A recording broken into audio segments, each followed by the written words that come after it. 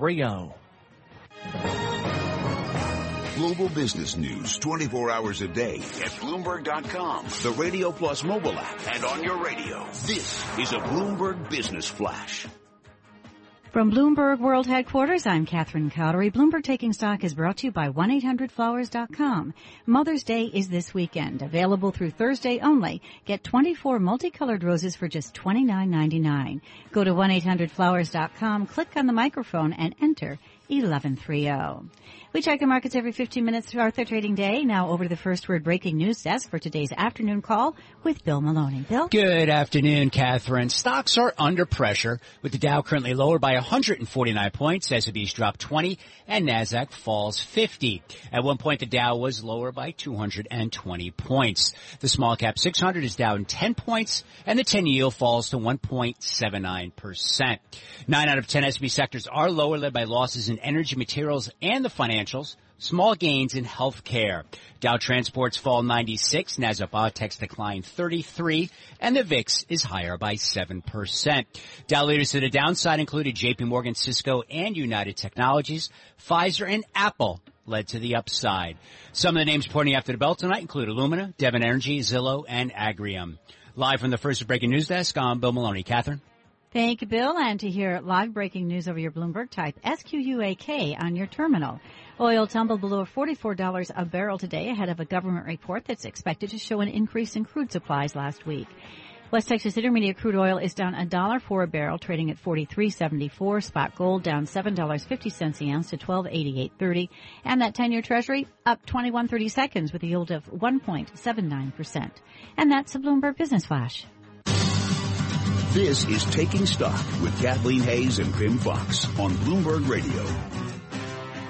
I'm Kathleen Hayes in San Francisco at our Bloomberg News Bureau, welcoming another guest from the Federal Reserve Bank of San Francisco to talk to Pimm Fox, my co-host, and I about the labor market. John Fernald is Senior Research Advisor at the San Francisco Fed, and he's here to talk to us about a very important topic, which is productivity. Productivity of workers, John, is a very important determinant of growth in the economy. It really helps determine GDP, but it has slowed a lot. Why?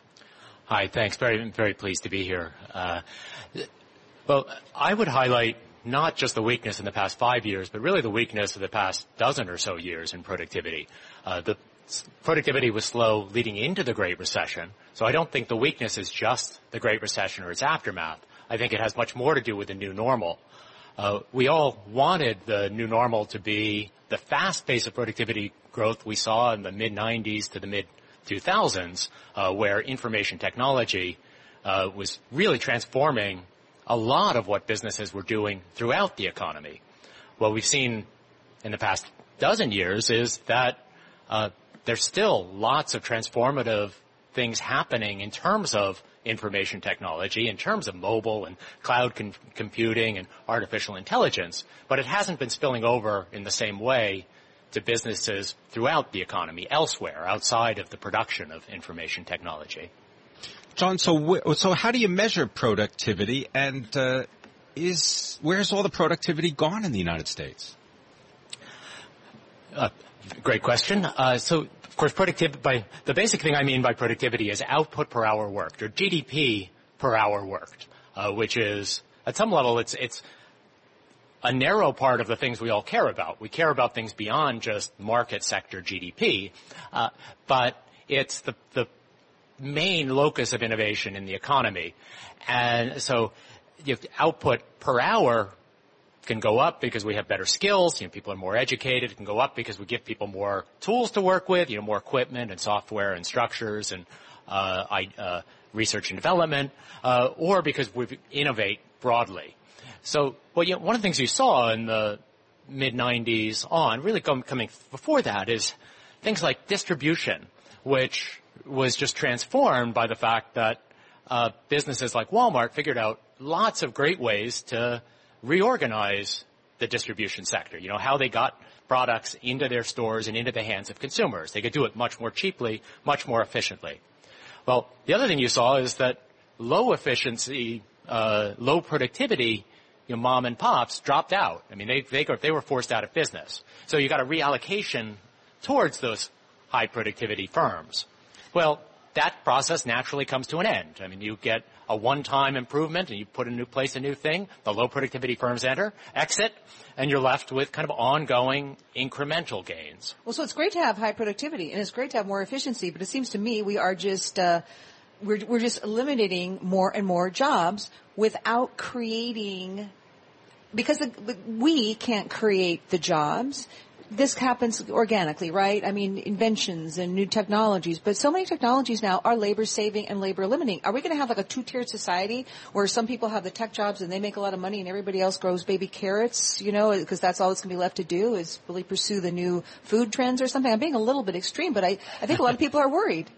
That's right. So one thing Mary mentioned on her segment is that this has been going on for 200 years. I mean, 200 years ago, people were worried that automation was going to cost jobs.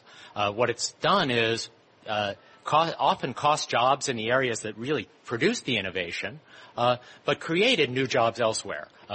For one thing, it's generating income and real purchasing power and increases in real wages that then people spend elsewhere.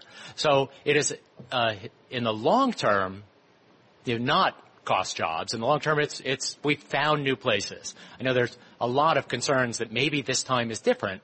I think it's still hard to say on that front. What I will say is, even if productivity is still just sort of growing incrementally, it's very hard to predict where the job gains will come, and which jobs are going to be eliminated.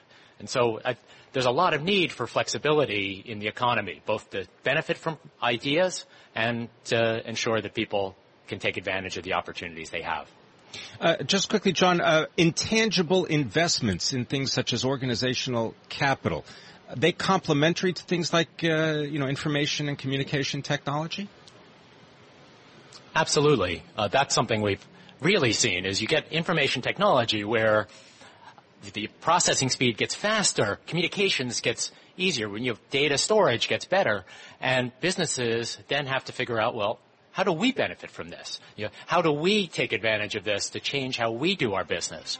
So I mentioned retail, where I was sort of focused on, brick and mortar, change, but of course steadily things move online and businesses find ways to think about, the complementarities between online and brick and mortar. Thank you very much. John Fernald. He is a senior research advisor at the San Francisco Federal Reserve. You're listening to Taking Stock on Bloomberg Radio. Bloomberg Taking Stock is brought to you by Land Rover. Adventure is yours for the taking. Visit LandRoverTristate.com for special lease and financing offers. Land Rover, above and beyond.